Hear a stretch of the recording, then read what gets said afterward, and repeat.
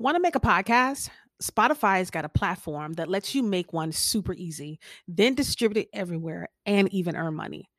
It's all in one place and it's free. It's called Spotify for Podcasters, and here's how it works. Spotify for Podcasters lets you record and edit podcasts right from your phone or computer. So no matter what your setup is like, you can start recreating today. Then you can distribute your podcast to Spotify and everywhere else podcasts are heard. Video podcasts are also available now on Spotify. Of course, they're optional. And when you want to take your conversations with your fans to the next level, the Q&A and polls are the best way to get them talking and to get the conversation going. With Spotify for Podcasters, you can even earn money in a variety of ways, including podcast ads and podcast subscriptions. And best of all, it is totally free with no catch. Listen, ever since I discovered Spotify for Podcasters, it has truly taken my show to a whole new level, especially with having the options like the video podcast, the Q&As, and the polls, and has let me be creative in a completely different way and connect with my audience in a completely different way as well. So I highly recommend that you give it a try. Download Spotify for Podcasters app, or either go to the website, which is spotify.com/podcasters, to get started today. Hey guys, welcome to the Girl Take No Podcast. I am your host, Shani Sanders, and today we are talking all about how to own your story. And we have a great guest with us today. Her name is Marsha Vanwynsberghe. She is a business storytelling coach. She's a 6-time best-selling author, and she's also a fellow podcaster. So Marsha, welcome to the show. Thank you so much for having me, Shani. I'm thrilled to be here. Thank you so much for us having this opportunity to talk. And before we get in, this is going to be a really good topic about owning your story and even how to tell your story to others, being able to be a storyteller, which is what I say the Girl Take No Podcast is all about. It's about telling women's stories and how we relate to each other through our stories. And so let's get into, before I start any conversation, I'd like to talk about the story behind the brand. So let's get into the story behind Marsha Vanwynsberghe, the 6-time bestselling author. Like, how did you get from there to from where you were to where you are today? The story behind is messy. It's like, I'm always very real and raw. Yes. I never want anyone to think that, oh my gosh, she makes it look easy and she doesn't struggle. So not true. It's so not true. It was a very messy journey for a number of years. I was a parent who dealt with teen substance abuse and mental health and challenges impacting the whole family, as well, not just the family unit, but like me as a person, my own confidence, my voice. I mean, I hid for a long time.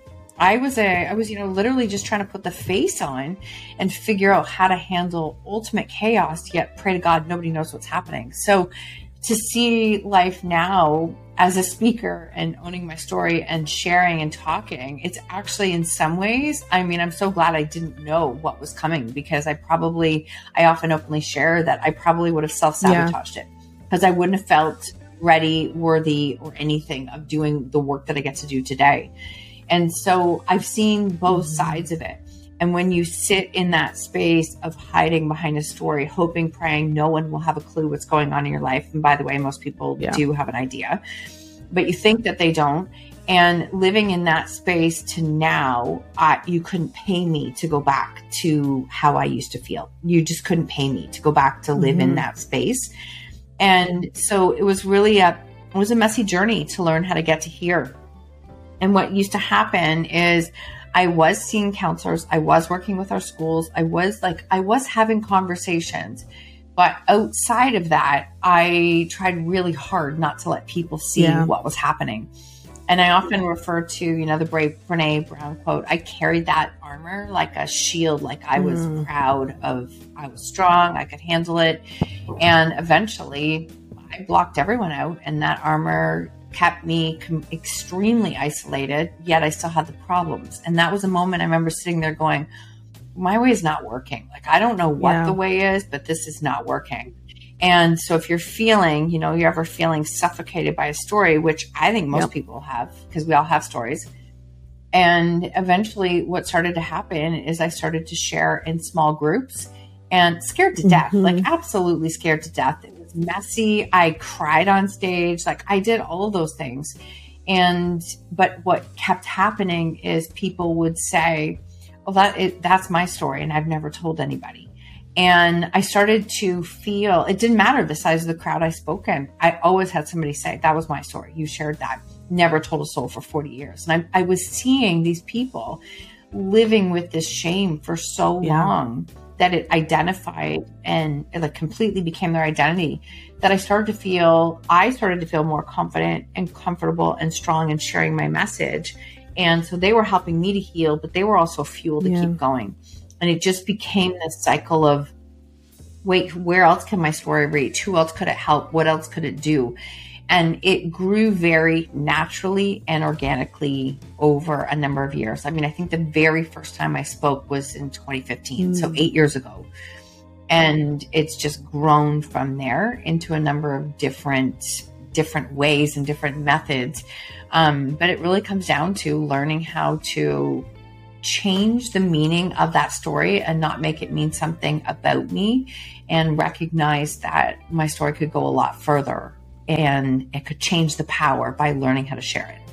Yeah. I know that, because even myself, I think about stuff that I go through or stuff I'm going through, and you'd be so afraid to share with people because of judgment. And I feel like that's a lot of reason why people don't share their stories. And when we hear other people's stories, it resonates with us, and you see those people crying but afraid to speak, is because we're so afraid of the judgment. Like, how do you share your story but get past that fear of like feeling like people are just going to judge you, based off of either saying, wow, I can't believe, like, oh, you're such a bad parent, or either, if you're thinking about your marriage, oh, wow, how could you allow those things to happen? I would never. How do you get past that fear? Okay. So first off, I love this question because I think you've actually hit on the number one fear that people have, is that fear of judgment. I really think it's the number one fear. And it's a practice. It is a practice. You hear all the time that, oh, people think that way because that has more to do with them than you. We might know that on like a philosophical level, but it still stings when people say things. And with our story at that time, I often say I didn't have to wonder what people were thinking. They had no problem stopping and telling us. None. They had no problem stopping and telling us in parking lots, in stores. And so there's one thing about fighting this, that sideways glance of judgment that you get from people. And it's another to have it like right in your face. And maybe it's best that we had it right in our face, because there was no question that what people were thinking. And I remember vividly having a day, and I often share this story. I've never had a conversation with this friend since that day. And she showed up at my door very, very openly, like saying, I needed to do something with my kids. I needed to step up and be a better parent. And I remember looking at her and saying, you know me, like you actually are my friend. Like, I'm trying everything I possibly can. Yeah. And all of a sudden she started to cry. And I mean, she was like bawling, like, why are you crying? And she said, because you don't have a clue how hard it is to be your friend right now. And I remember sitting there and I'm thinking, this story does tie, but I remember sitting there thinking, you know what, I'm going to do you a favor. We don't actually have to have another conversation again. We can part ways. Yeah. There's no hard feelings. Like, I don't have the bandwidth for this right now. Yeah. Recognizing that when you're in crisis like that, you can't take on other people's emotions. And not everybody is meant to be in your journey for your whole lifetime, right? It's very small, actually. The people who are meant to be with you, it's very small. And the reason I say that is because I actually thank her, because she was a turning point for me, because as she started to say all these things, I remember thinking, you know what? I've said all those things about myself. Like, I'm letting her mindset, her words that were very hurtful, make me feel a certain way about myself. But I'm like, I've already said all those things. And it really became a moment of recognizing that I am my biggest critic. We are our own biggest critics. And that became a turning point for me, that I don't have to worry about the judgment of others, because I've already said all of it to myself. I have torn myself apart over this situation. There's nothing anyone can say to me. So that was a real turning point for me. The second piece is that when I went through the process and started to share and speak, and my message really started to go further, it was hard and it was uncomfortable because people would say, wait, what's your book about? What's your talk about? And I literally be like, it's the story of a mom who's kind of gone, like, I was like, Marsha, seriously, you have published a book and you still can't openly share this. Yeah. So it's a process. I do want to say that. But if you are ever in a space where you are afraid of the judgment of others, what I would recommend is that, first off, don't let the people in your life today be the reason you speak up or don't speak up, because they probably aren't your people. The people that you are going to reach are going to be people who haven't even heard your message yet. Like, we're having a conversation now. We've never met. Like, this is the power of our stories and our message, is it can go a lot further. And then the other piece I would say to that is that, like, allow yourself to grow into that version that you will get better at learning to not let those judgments, those harsh words affect and stop you. Now, when I get them, and I still get them a lot, actually, because DMs sometimes are really interesting on social media. And DMs will come in and I'll look at it and I just like, wow, that's interesting. I like way less reactive. I don't need to prove anything to anyone. And I know in my heart what my intention is for sharing and why I do it. And that's all that matters. So it is a process, but when you start to look at that judgment differently and recognize that we're being our own biggest critics at all times anyways, that starts to put it in perspective. Yeah, it does. I was going to ask about social media because now, before social media, being able to be authentically yourself around people and tell people what you're truly going through in life, it was a small circle, right? It wasn't that big of a stage for us, if we're not speaking on those stages. But now with social media, I feel like everyone can have a platform now to share their stories. And like you said, it comes with so much more reaction, so much more judgment. Do you think social media is a good platform for that, to still share a story, although it opens you up to so much more criticism, but also maybe so much more positive feedback as well? Okay. So that's a great question. I still think it's a great platform to share. I think that, I always encourage people to do work on themselves first before they put that out there, because you can share in small groups, you can share in small Facebook groups, you can share in communities, you can still share online, but in a little bit of way that feels safe as you continue to grow yourself, because you have to grow to be able to hold that version, right? Yeah. And I still think it's an incredible platform and place to share. The reason is when I look now at some of the people who are in my life now, they would never be in my life if I hadn't shared my story.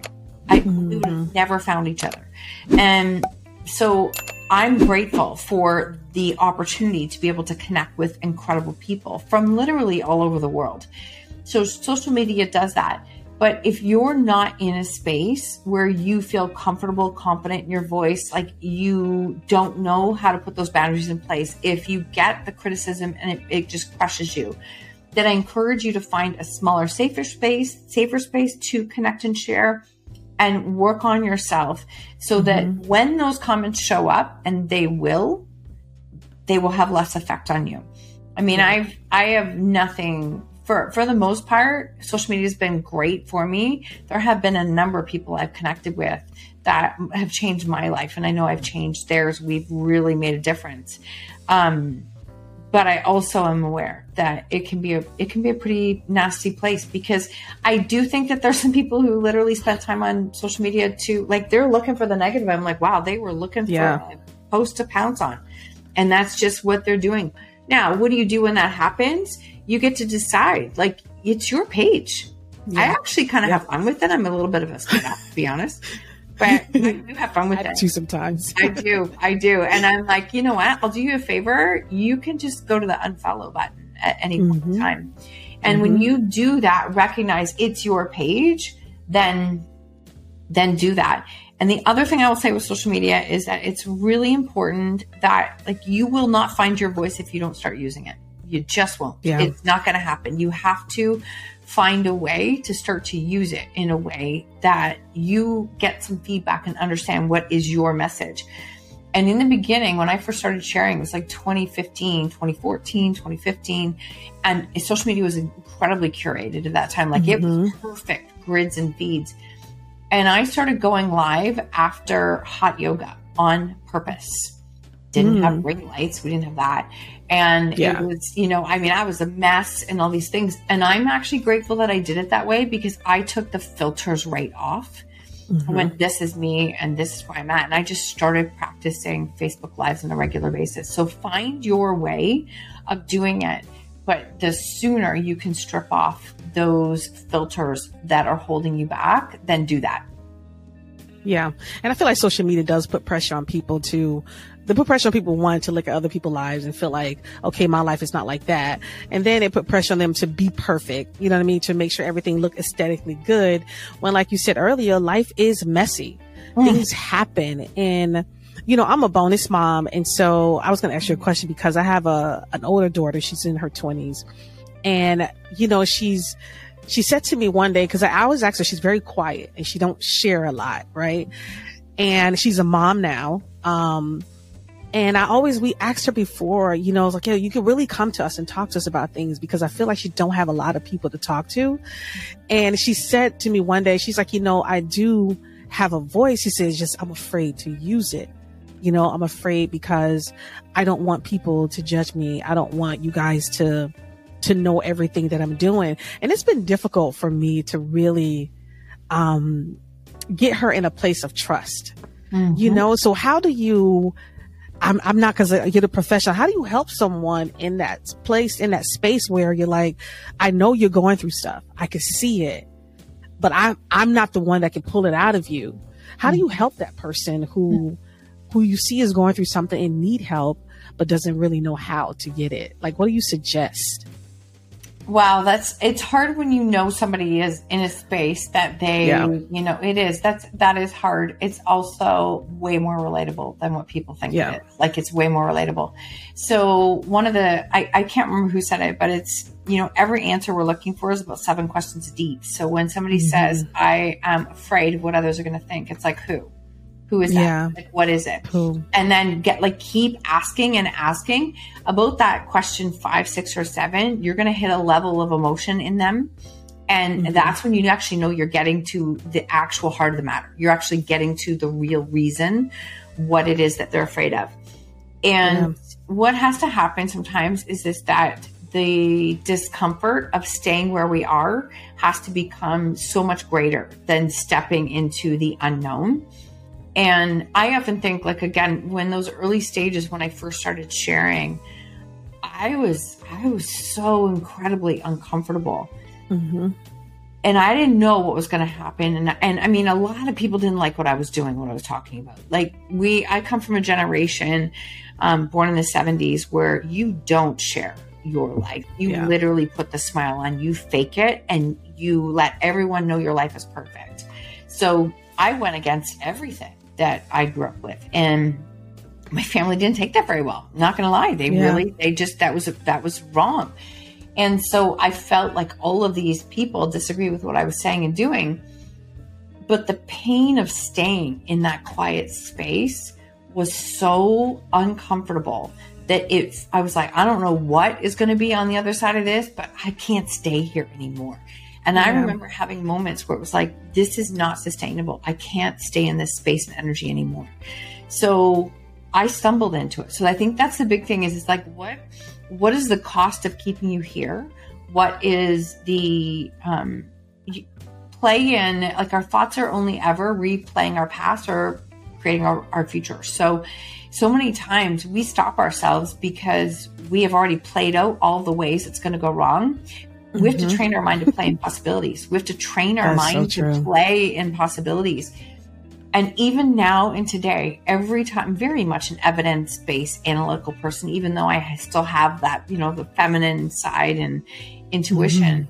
But now, every time I doubt my next step, it's like, wait, who is in my life now because of vulnerability? And I look at it, it's like 95% of the people I get to be surrounded with now, I wouldn't even know if I hadn't done and found a way to start to share.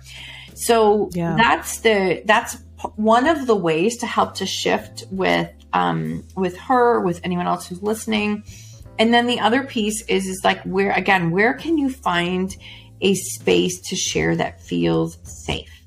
Like that feels like a safe, but a stretch, right? We need a stretch because humans, we tend to choose the discomfort that we know. But that safe, but a stretch space that maybe you can allow yourself to step into. And the last thing I would say is that it's really important that if you're wanting to create that community and be able to share, own a story, share a story, you have to be out of the energy and mindset of being a victim of the story. And that can take a really long time. Some people never find their way out of that. I mean, I lived and owned in that space for so long that I know it very well. And I think it's a stage that we all have to go through when we go through hard times. We are a victim of our story until we start to see it differently. And I think that if you're the victim mindset and you're in that angry space, that's actually not the time to share it openly or to share your voice and message, because you will only attract the people who agree with the whole victim mentality. And they're like jumping on your bandwagon too. So how do you shift that? It's like really doing work on yourself, listening to podcasts, reading books, getting yourself into some groups. Because when you start to see that you are not a victim of your story, as Stephen Covey says, like, you're not a victim of your circumstances, you're a product of your decisions. That quote changed my life. I was like, okay, I can't change what's happening to me right now because my kids were minors. Yeah. Right? If they were adults, if they were my spouse, they haven't gone. Like, but they were minors. So I couldn't change that. I had to learn how to change how I reacted to what we had. And so that's the other piece of it, is that shifting out of the victim mindset, I think actually has to come first before you can start to openly share. Yeah. So a lot of it is mindset change when it comes to your story. And why do you think most people probably live in that space of living the story so long and be in that victim space? Because I know people who are just want to live there the whole time, no matter what you say to them, no matter how much you tell them, like, you're strong. They still see themselves as being weak in the moments of any type of trauma that has happened to them. Like, how do you help that person? How do you help them get to that place of, like, it's really your mindset, and help them change that mindset? I can be a vessel to help. A person has to be ready to hear that, right? That person does have to be ready for it. So if you're listening and this is a family member, or you're coaching or supporting somebody, you can be like, I think that we actually, when we lead ourselves, we give others permission to do the same. And so you can be that example, but a person has to want to do it. They have to want to make that change. I think that's the first thing is that that's something that they have to want to be able to do. And yes, it's a mindset. Yes, it's a daily practice. Yeah. It is oh my God, it's not even daily. It's hourly sometimes. Like when you're in the middle, it's hourly. Yeah. It is something that's there. And for me, I found mantras that worked to help my mindset in the moments. Years ago, I was just listening to podcasts. I was reading books. And I understood from Tony Robbins that, your state really does dictate how you respond to what's happening in life. And so again, recognizing that this was our experience, I was living in this chaos. It was my job to get better because I couldn't change the situation. I had to get better at how I was handling it. And so I listened to Tony Robbins, like on YouTube. I don't even know, like him or not. For me personally at that time, he helped me understand state. And so my state, I would start to pay attention to. And then for me, I had mantras. My podcast is called Own Your Choices, Own Your Life, because the words like, that's not my choice, own my choice, they saved my life years ago. When we were in the middle of chaos, it was like, that's not my choice. So I don't need to take responsibility for that. That's your choice. Yeah. And so mantras make a big difference. They did for me. I'm not talking about affirmations. I'm talking about mantras that can help you to change your mindset in the moment, can make a difference. And again, going back to playing in the realm of possibility, like imagine what could change in your life if by you sharing your message, that allowed you to connect with like, and build actual, true, authentic connections? What would that change for you in your life if you could? And the other thing I will share, and this is just, again, a little bit of a mindset, but an actual actionable thing, is that who do you connect with? If you're listening, who do you connect with online the most? And when I start asking people that, almost always they'll start naming people. And I'm like, why do you connect with them? They're like, because they're so real. They're so real. They're so honest. I love the vulnerable side of it. Whatever you see in someone else is already available in you. It's already available in you. Your job is to allow that to come out. So it's funny how we look at that vulnerability in someone else and we're like, oh my God, they're so courageous. I'm so like, I wish I could be like that. But you judge that as weakness in yourself. Like, it's not weakness, it's strength. So really go back to it, because a lot of us create this persona that it has to be perfect before I can release it. And the most ironic thing is that we don't even connect to the people who are perfect. We connect to the relatable people, right? So it's actually really funny. It is when you think about it. It is like, it's like when I do that, I'm like, name me your top 5 accounts, and they'll do it. And I'm like, okay, why do you like them? Oh my God, this. And I'm like, then why are you trying to be something that you're not even like? It's not even you. It's not. And so it's really powerful. Again, that's just a little bit of a mindset, but it's a shift to help you to kind of shift and see it differently. That's true. And we do love people. I myself look at people who could be very vulnerable and share everything in light. I look at them as like, man, they're so courageous. They're so strong, because I do sometimes get that fear of, I don't know if I want to share this. It's that thing that I don't know if I want people to truly know what's going on in my life, and for people to look at me and be like, cause you do look at people sometimes with that vulnerability. You do look at it, like you said, with yourself, you look at it as a weakness.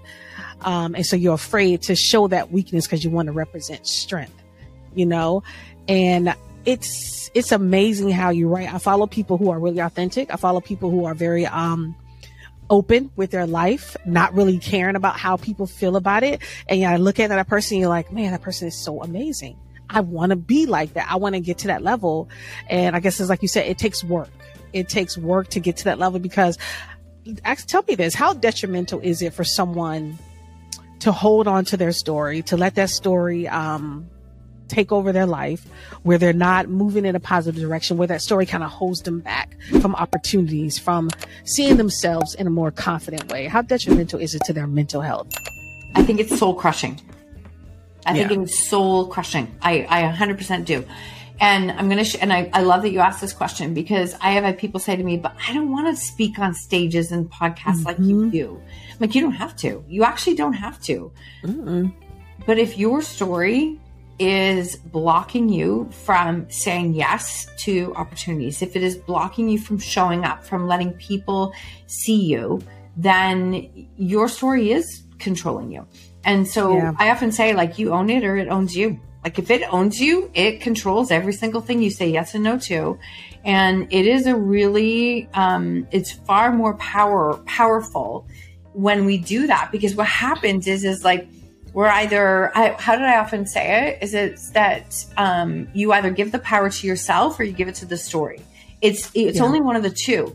And when you hide it in shame, the story actually is the one that has the power, not you, because you're letting it define you. And so it's actually keeping you small, right? It's keeping you small in your life and not allowing yourself to be seen. So I think there's tremendous power in learning to share our experiences and be real and what's out there. I mean, even when you go back to social media now, I think that there is a number of, yes, we still have, your models looking, growing account incredibly. But there's a lot of them. Like, you look at somebody like Elise Myers, who shared, I refer, because when she started showing up 3 years ago, totally unpolished, totally like just real, talking about mental health. Her account's grown and she's done a lot of things. I've seen her openly take incredible criticism from nasty people. And it's been, it's just been watching a real person go through this. But I just think that if you don't own it, like, it will own you. And if it owns you, it controls you in what you say yes or no to. Learning how to own your story will be one of the most freeing things you ever will walk through. And when you get to that side of it, a lot of things can change. And so, even in the beginning, as I said, when I released my book, I still had a really hard time. Yeah. Like saying like, this is what my story was. And about 3 or 4 weeks before it was supposed to release, I actually had a very successful author reach out to me and say, your book was passed on. I love what you're doing, but you have to change the cover and you have to put your face on the cover. And I'm like, you're out of your mind. Like, I'm not putting my face on that cover. And he's like, is it your boy's story or is it your story? And I'm like, it's mine. He goes, then the mom's face has got to go on the cover. And my book is the cover of my face. And when you start to look at it, I often laugh thinking like, I was afraid I would only get groceries at 10 p.m. at night because then nobody was there. Like that's where I lived. And I share that with you, not to be a shock factor, to show you what can change. Yeah. Like a lot can change in your life when you're in that space. And I still get criticism. I still get comments, but I literally just look at it and it's like, thanks for your opinion. Cause I'm good. Like I'm good. Yeah. And it's very, and like you said, you can hit that unfollow button. You can hit that delete button off that comment and you don't have to necessarily take in, because I guess once you're out there and you're telling your story, or you out there in some form or fashion, the public eye, people are going to always have something to say. And it's always not going to be positive, and you're going to have to learn how to not pay attention to that, because it's your story and it's your truth. And now tell us exactly, what steps do you recommend someone taking when it comes to owning their story? Great question. So the steps that I would recommend, it really comes down to, sometimes I'll take people through like a storytelling framework. Like who were you before, like in a really quick nutshell for anybody who's listening, who were you before? What happened? Who are you now? Like as a result, who are you now? And when it comes down to what happened, again, not victim mentality. It's not like he did, she said this. It's like, that's not what it is. It's like, how did you react or respond? Because you still always have a choice in how you react and responded. And how are you different as a person now? So when you start to break up those things, it can really help you to look at like, what is my story?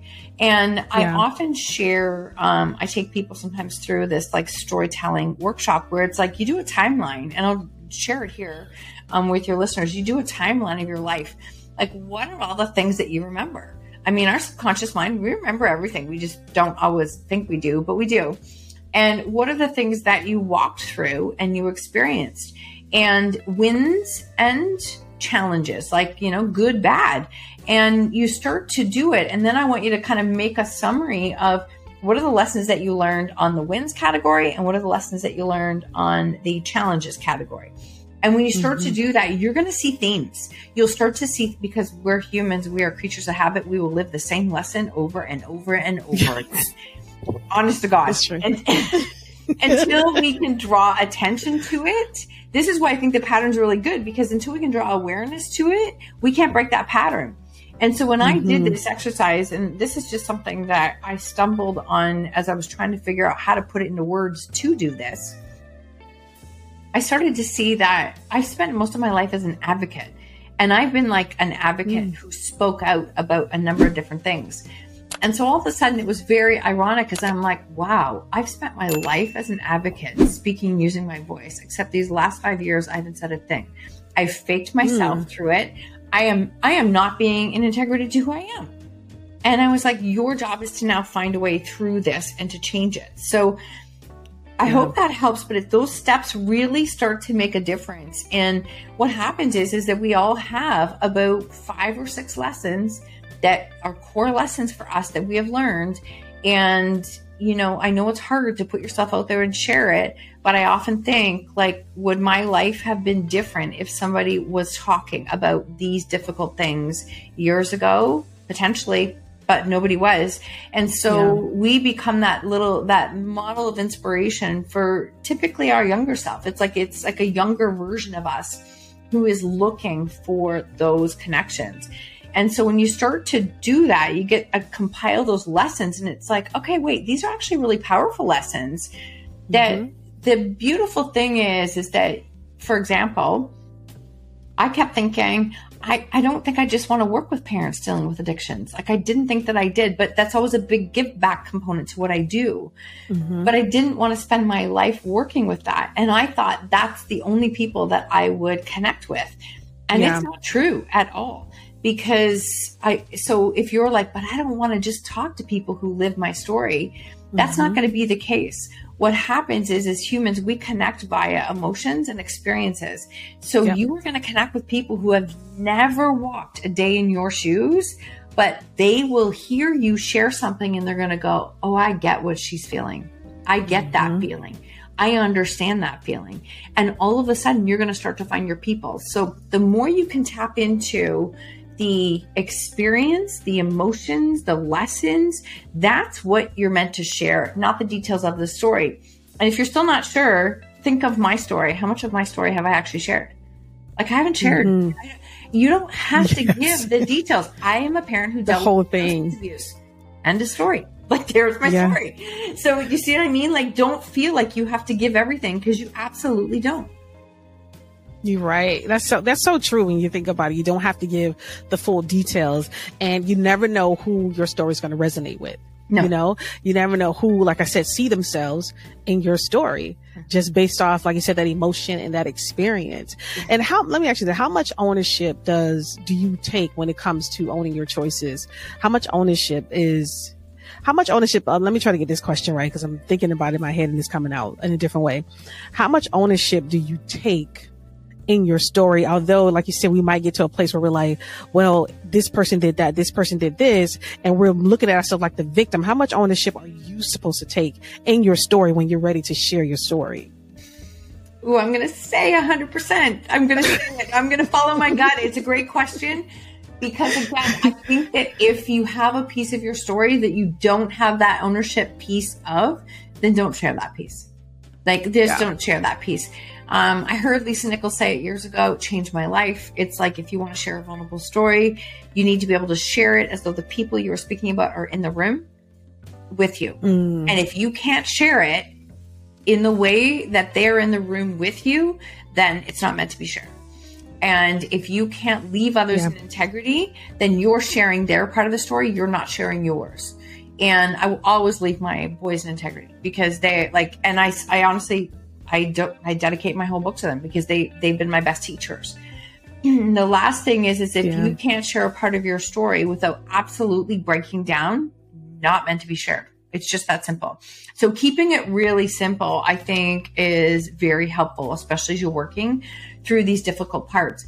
But as far as, I take that very seriously, owning your choices and taking full radical responsibility for your choices, that's your job. It's your job. Like, it's literally, that also means that, like, there are times in my life where I will watch my reaction. I will watch how I respond with my husband. I'm like, wow, that is not my best self. That is not my best self today. That is not. And I own that, but I also look at it and go, you know what? Why is my not best self coming out? And it is almost always because I am not good on my boundaries. I'm not giving to myself. I am not, like, making myself a priority. I'm not. So that's ownership. And it's like, wait, what do I have to do? It's not his job to know what I need and to give it to me. It's my job to take care of me so that I can bring my best self forward. So I actually think it's I don't think I've been asked that question before, and I love it. I'm going to say 100%. Yeah, 100% owning your story, right? And then when you bring up the not showing up as your best self as your wife, I understand that 100%. And I think that as wives, we all can, because I do sit back and say, well, I could have handled that differently. Oh, yeah. You know, and then go back to, well, it's not my fault, it's his. You know what I mean? Now I'm not taking ownership, because I'm like, it's not me, it's you. Because I'm okay, you're not. It's a tough pill to swallow, but it's really true. That also means that there have been times where my husband will be in that spot, and I'm looking at him going like, what did I do to you? Like, what is the problem? And I want to lose it, because that's just my personality. And I just look at it and I'm like, do you want to start this conversation again? Or do you want to just, like, have some time apart today? Because I don't know what's going on with you. He's like, no, I'm not being my best self right now. And I'm like, okay, good. Like, we're human, right? Like, let's just, we are. not shoot for perfection. But I really think it's important that we take full responsibility for our own behavior. And I've done that. Like when we're navigating a lot with the kids, I would look at it and be like, okay, you actually can't talk to me that way. Because if you choose to, most parents, one of the biggest mistakes we make is we over talk, we overcomplicate, and we speak and fly off the handle. It became way more powerful when I would just hit a point where it's like, do you want to start your sentence again, or do you want to leave? Because you actually can't talk to me that way here. It doesn't happen. Yeah. And end of discussion, right? So it's very powerful to learn how to say less. Yeah, it is. You know, speaking on the parenting piece and what you dealt with, how much of it did you feel? Because I know as parents, sometimes we think that any things that our kids do when they're young, we look at it as a reflection of us and we blame ourselves. And we say it's our fault that my child is this way, behaving this way, reacting this way, having this type of trouble. How much of it, when you were going through that dark period, did you blame yourself for everything? All of it.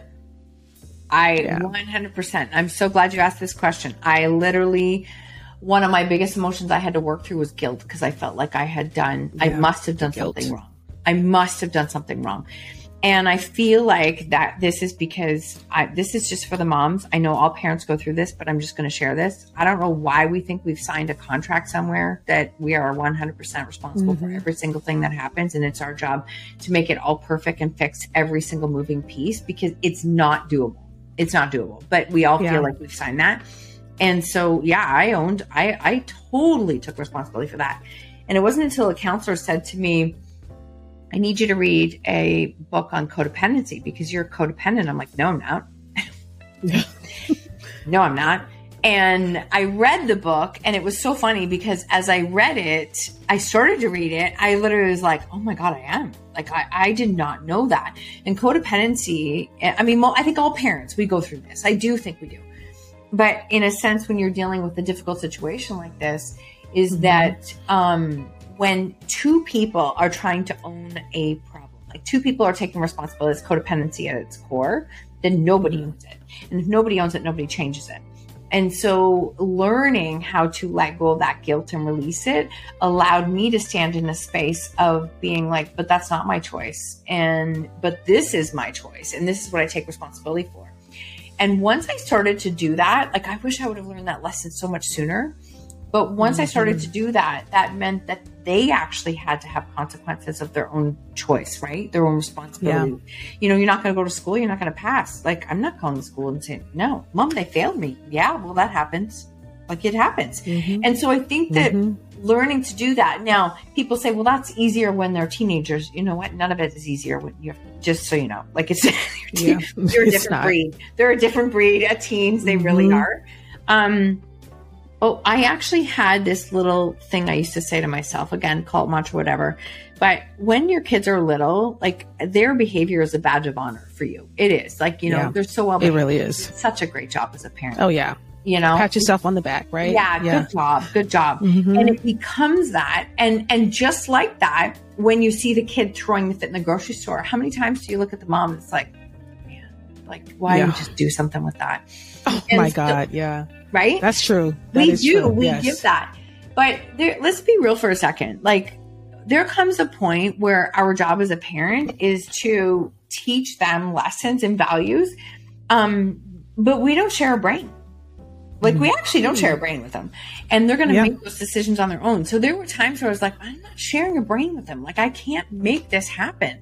And so it became very powerful that, you know, our job is not to keep them forever. Our job is to guide them.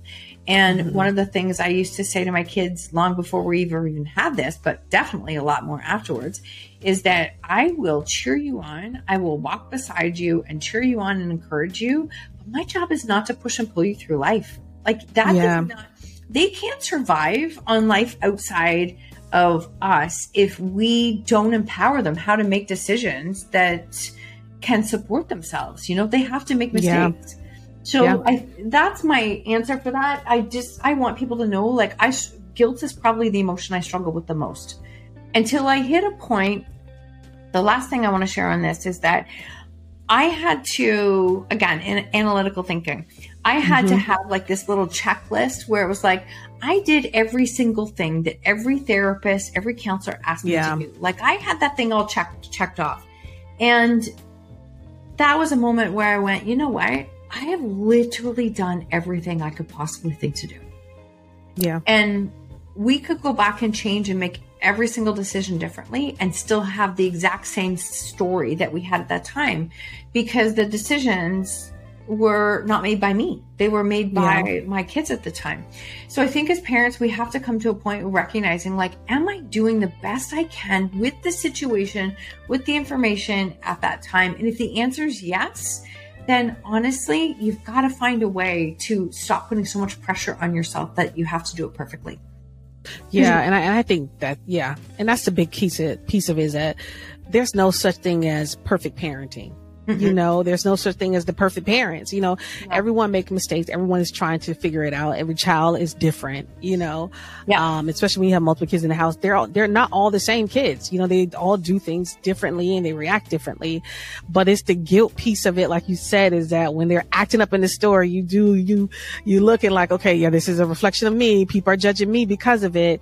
But that guilt piece is so huge when something isn't going right and people are looking and judging and saying that you're, this is because of you, maybe a lack of what you do. You know, I'm going to take you somewhere in a minute, because I've been listening to a lot of discussions on social media, and I noticed that a lot of people have been blaming single mothers for a lot of their children's, behaviors.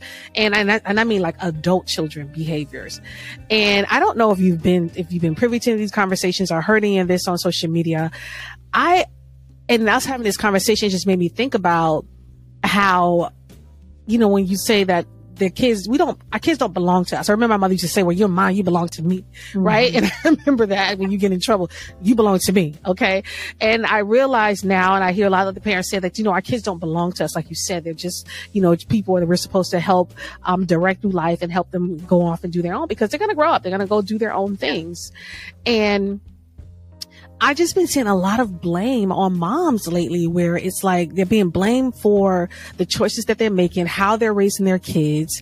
And what do you say to that single mom who is doing it all on her own, right? Doesn't have that help, yet people, are already judging her because she's a single mother. And that's still a big thing that people seem to do these days.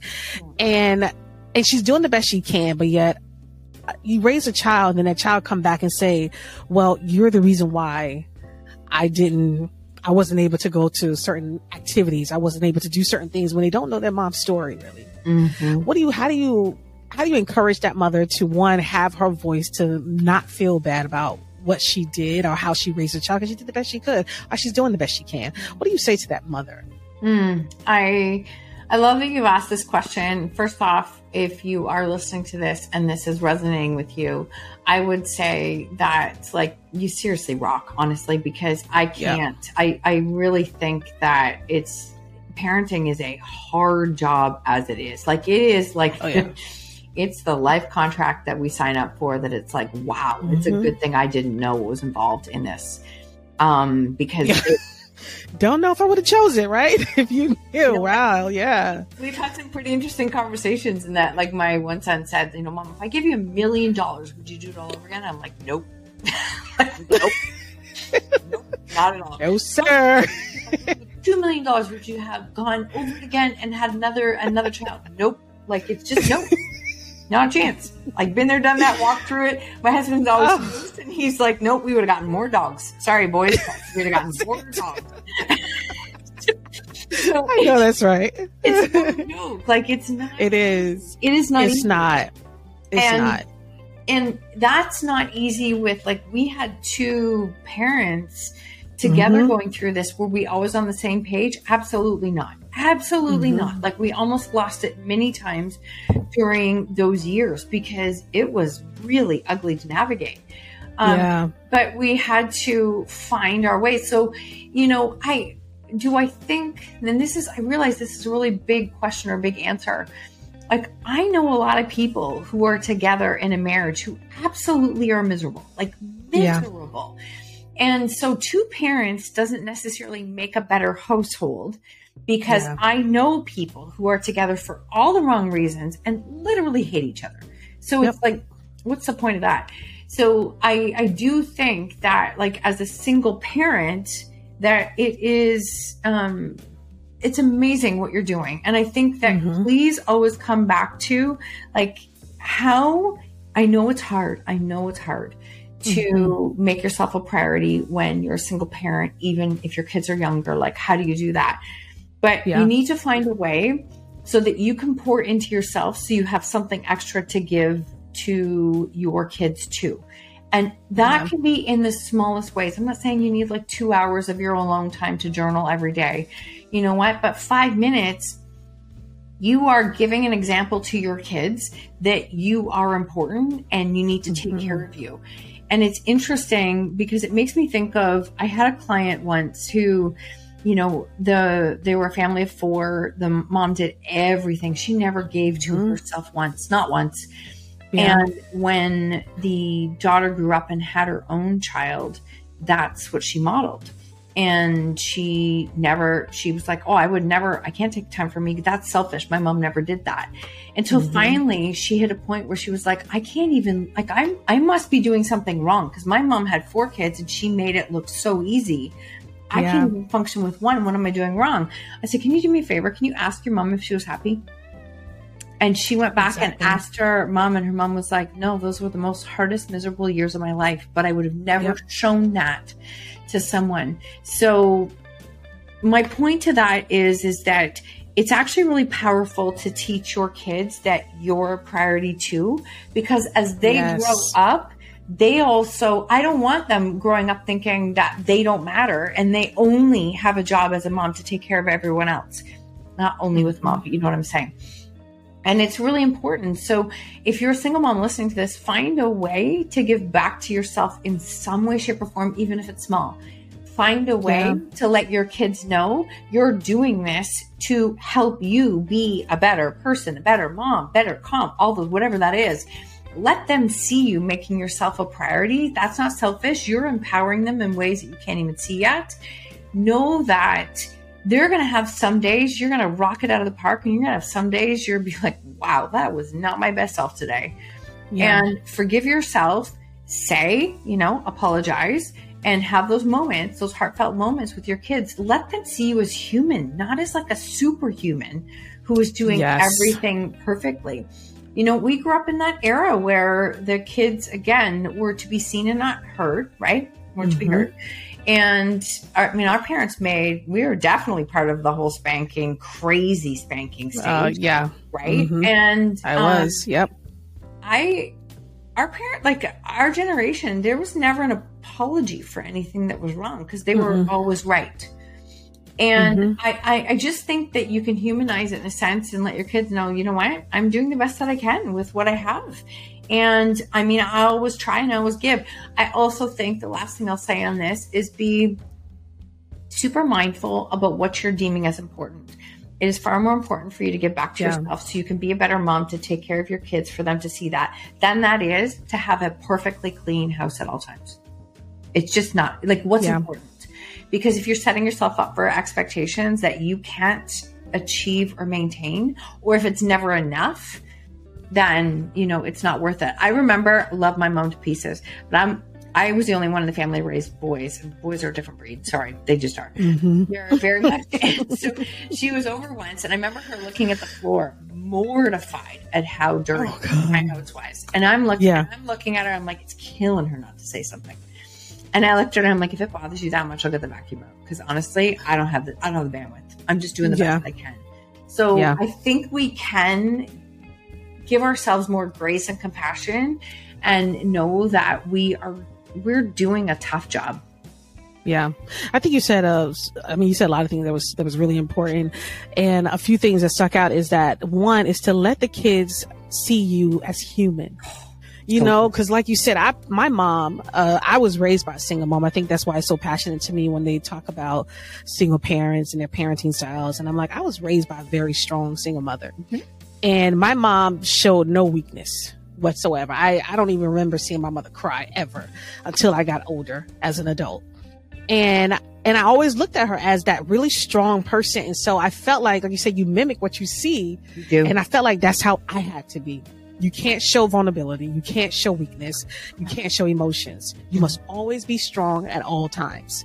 And I think it's like you said, it's okay to show vulnerability. You know, it goes back to that. We are so afraid to be vulnerable, especially in front of our kids, because we don't want them to see us hurt or crying. Don't want to see us not knowing what we're doing, you know, because we always got to know what we're doing as parents. And I think it's important, like you said, to give yourself some grace to know that there are going to be messy days. Like you said, there's going to be messy days. There's going to be days where you feel like you can, like you said, you knocked out the park, but there's going to also be days where you feel like, okay, I probably dropped the ball a few times today. And that's okay. My kids are okay. They're healthy. They ate today. They're great. That's all I should care about. It's honestly, it's so true. And I think it is like recognizing, being honest with our kids too, right? Like I remember saying, and I just want to bring it back to vulnerability because you said it, I wrote it down and I wanted to come back to it. So it was perfect timing. Yeah. That this piece on vulnerability, again, it is strength, having those real vulnerable conversations. And many people will look at it and think, you know, I'm afraid, what are people going to think, all these things. But vulnerability is the only way to build connection. Like, let yourself be seen and heard. It is literally the only way to build connection. And the only way you get there is like you build courage as you do it. So you don't sit, wait, have courage, and then be vulnerable, because you're going to wait your whole life. It's not how it happens. You have to practice and do. And so I've had very open conversations with both of my kids where it's like, you know what? I guarantee you I made mistakes. I absolutely guarantee you I made mistakes. I did the absolute best I could with an unbelievable circumstance. And also know that parenting doesn't come with a manual. And if there was a manual, there was no manual for what we were living in. I promise that. But they don't come with a manual. And so I remember saying to them once that, like, I promise you I made mistakes, but I can promise you I did the best that I could with the situation that I had. And I often said to them, like, was there ever any time that you were unclear about my wishes when it came to substance abuse? Was I ever wishy-washy or gray? And they're like, oh God, no. You were like so clear. And I'm like, okay, good. Because it's consistent, right? So I didn't like the message, but I was being consistent. And so our job is not for them to like us. Our job is to be that model for them of what is acceptable in life, like just being a good human, what that looks like. And so, you know, give yourself that grace, honestly, as you go through it, and have those open and vulnerable conversations. And you can even do it when they're younger. Like, it's okay to say, you know what? Mom lost it. I'm not proud of how I handle myself right now, but that's also because I have to give a little bit more to me. So can you know, just take 10 minutes, like, here's your book, play, whatever it is, give me 10 minutes. And then I will give you that undivided attention. I think modeling that is so much more healthier than you could ever imagine.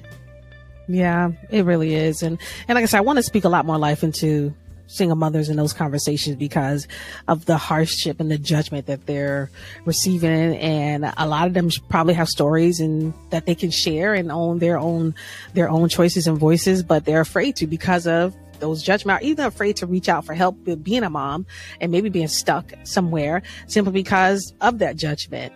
I want to talk about radical responsibility. I see you have, that's a phrase of yours. So tell me, what does radical responsibility means? So radical responsibility is very closely tied in my verbiage to like owning my choices. And radical responsibility means that, like, I take full ownership for how I choose to show up, what I do. I mean, how I speak, what I say. It's my responsibility. And how do I find that space is that people say, okay, but how do I even do that? Where do I start?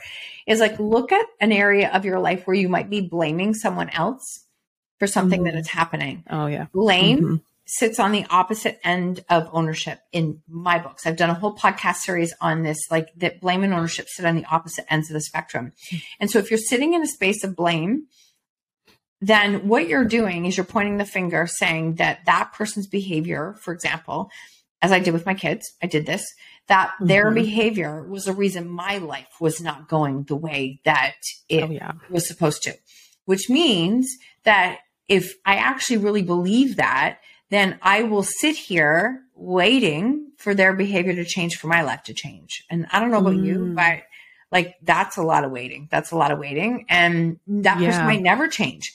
So when we sit in that space of blame, we are not owning our own choices. So radical responsibility, I just love the word radical to me because it's my reminder that, like, am I actually taking full responsibility for myself? And when I did that, that meant I learned how to, like, pour back into me, to listen to what I needed, give to myself, all of those pieces. And when I did that, my life started to change. Like, I showed up with different energy. Because again, remember, my circumstances, they were here. Like, I couldn't get away from it. So I'm trying to work, come home to chaos. Like, it was just, there was nowhere to go. I had to get better at how I was handling the situation. And ironically, the more I poured into me and took radical responsibility, the more I could respond better instead of react. They're two very different things, right? Reacting wastes a ton of energy.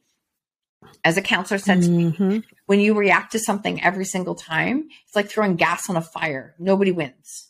But when you learn to respond, you're literally throwing sand on the fire. You're not reacting. You're conserving your energy. Now, all of a sudden, like, now my tank was a little bit more full and then a little bit more full. And those wins kept stacking on. So taking radical responsibility really helped me to show up differently to circumstances that I couldn't control. But what happened then is that more I could respond better to what was happening, the situation started to change because I wasn't as reactive. So even though the story didn't change, it changed because I showed up differently to it. I reacted differently to it. The story started to change. And in a very ironic twist, which I never would have got at the time, that is literally what my kids have had to do in order to create change in their life. They're grown men now. They had to come to a space of, like, you know, so for example, there was a point where my son stopped going to school. Both of them stopped going to school. And it was like, all right, well, you can't stay here if you're not going to go to school because just this is like a luxury. And as we went through this time, I remember there was a point where my one son said, I want to go back to school. I think I want to do something else with my life. And I'm like, that's great. That's awesome. And he started to go on that path because he's like, this isn't what I want for my life. I actually want something else. And that he started to take radical responsibility. They both started to take it. So I'm not saying this because of me, but I started to model that it was a way to help me to survive and thrive in a very chaotic situation. It's literally what we've all had to do in order to create change. Yeah. So radical responsibility, the other thing about that is that if you're in a victim mindset, you're not taking radical responsibility. You're just not. And that's okay, right? I can see it usually right away, but learning to shift into that space of taking ownership, of taking radical responsibility for yourself, for your choices, it's a game changer. It's just not always what people want to do, but it is a game changer. It'll change your life. It is. You're so right. We're going to end the show, but I want to, you touched on something that's like something that I think just resonated with me so much that I got to learn how to use is the react and respond. Because, oh my God, I tell people all the time, and I guess this is so bad of me, I react to people. Oh yeah. I 100% react, and it can be explosive. And from what you said, you're right. It doesn't seem to help the situation.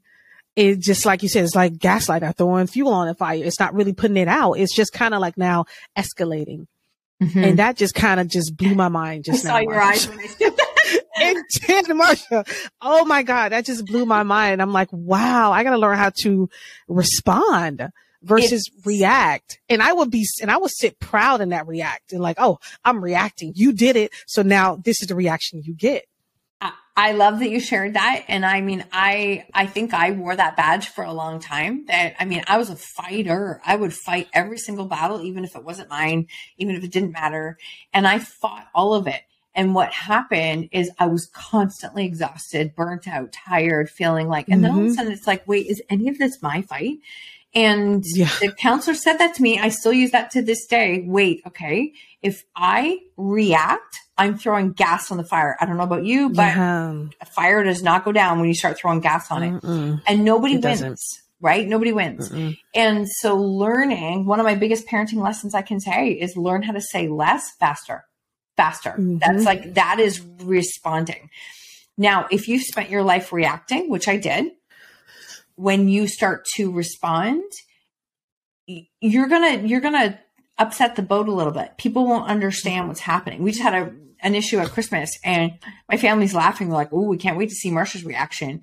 And I did, because they're used to it. And I literally looked and I was like, "Oh, that's not my problem." And they're like, "That's it?" I'm like, "It's actually not my problem." And they were waiting and they're trying to bait me for more. And I'm like, no, it's actually not my problem. I'm not interested.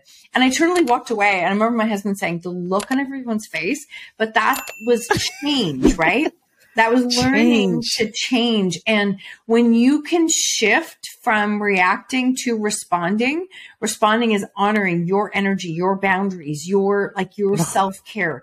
It will change the game for you. And especially, oh my God. Yeah, honestly, I'm glad that landed. I could see it on your face. It did. It really did. I swear to you, every interview that I have, I keep learning something new about myself and just new ways to handle things. And this interview has really just blown my mind right now. Just by that last statement you made has really just shifted. And I'm like, I now have to set myself on a journey of, one, being more vulnerable. And that's why I'm glad I did this show, because I want to learn how to be more vulnerable and share and be able to have my story resonate with other people. Because I feel like I do have stories that people can learn from and things that I've been through or going through at the moment that, either I can get advice from other people or people can I can advise others. So the vulnerability piece, I'm definitely going to work on that. And the responding and reacting. That is huge. That is huge. I'm so glad that landed. I thank you, Marsha, for being on the show. This has been such an amazing show. I have learned a lot. And I know a lot of you guys out there are going to learn a lot. If you're watching or listening, you are going to learn a lot from this episode. So make sure you always listen and watch to the end. I appreciate Marsha for being on here and giving us so much wisdom, dropping so many jewels throughout this conversation. I'm thankful for that. I'm thankful for your story and how people resonate with your story. I am Shani Sanders, guys. This is the Girl Techno Podcast, and we will see you next time.